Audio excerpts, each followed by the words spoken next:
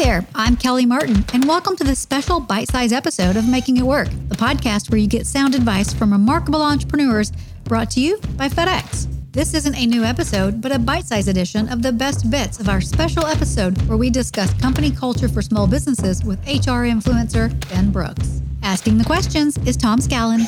Could you begin by telling us a little bit about what being an HR influencer involves and how you, came to be one? Well, I mean, it's a pretty sexy thing, HR influence. Right? You think about hotties in the world. You think of HR. No, I'm kidding. No, I am still surprised that this is a space that I have carved out some influence and niche in, because I didn't study this in school and I didn't have jobs in the space until later in my career. But I'm a person who cares deeply about what work is like for people, their experience day to day, how organizations can create great cultures, promote diversity and inclusion, drive performance and strategic outcomes. And so, I write a monthly column for HR Executive Magazine. I founded an award-winning employee development product and virtual SaaS business, and am just really fired up in general about how people can be happier and more productive at work and in the rest of their lives. Could you tell us what company culture means to you and why it's important to small businesses? And so in a small business, you may not have defined your culture. You may not have a piece of paper that says, this is our culture, or a manifesto, or define your values or leadership framework or anything like that. But you still have a culture. And a culture is a function of, what it's like to be there. And if you have 8 people on your team and you add a 9th person, they are likely to want to figure out what that culture is and align to it, because that's a part of sort of fitting in groups and succeeding, kind of tribing, if you will. When I think of my grandfather, who was a miner in the north of England, if I tried to explain company culture to him, he'd have just laughed in my face. So he's a coal miner. So there was a culture. There was a culture about how people let loose after a shift.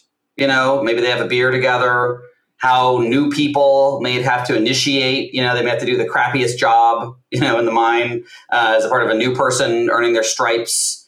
If there was a problem, how you spoke to a manager or how you resolved the conflict with a fellow miner in the coal mine.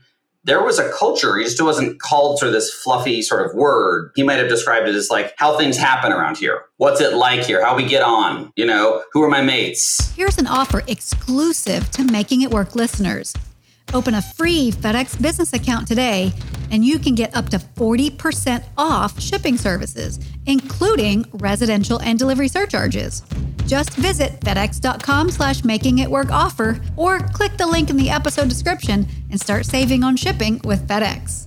Now back to the show.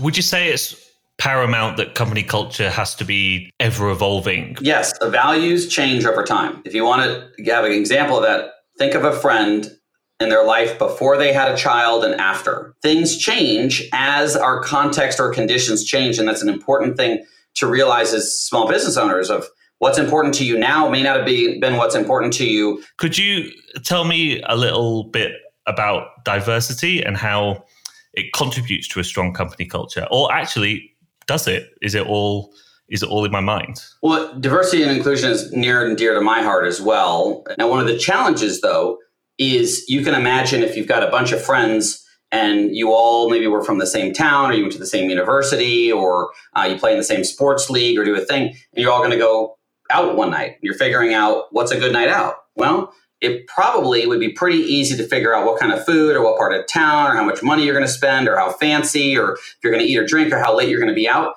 because you're all from a similar background, right? There's some commonality. Now, if we were to have the same group of people be work colleagues and you have people from 10 different countries that grew up in 10 different countries in different ages of life, in different backgrounds or socioeconomic or education or race or ethnicity, gender, et cetera. And you're like, well, we're going to go out and have a really fun night out.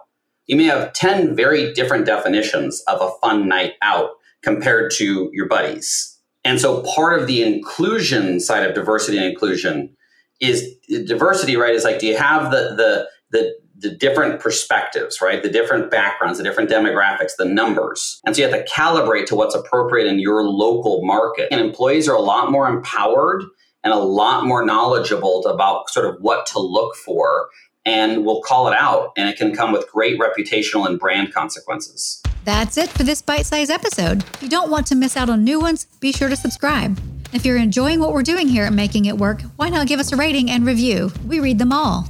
If you'd like to know more about the entrepreneurs featured in this podcast or want to listen to the entire episode, head on over to fedex.com/makingitwork. See y'all in the next one.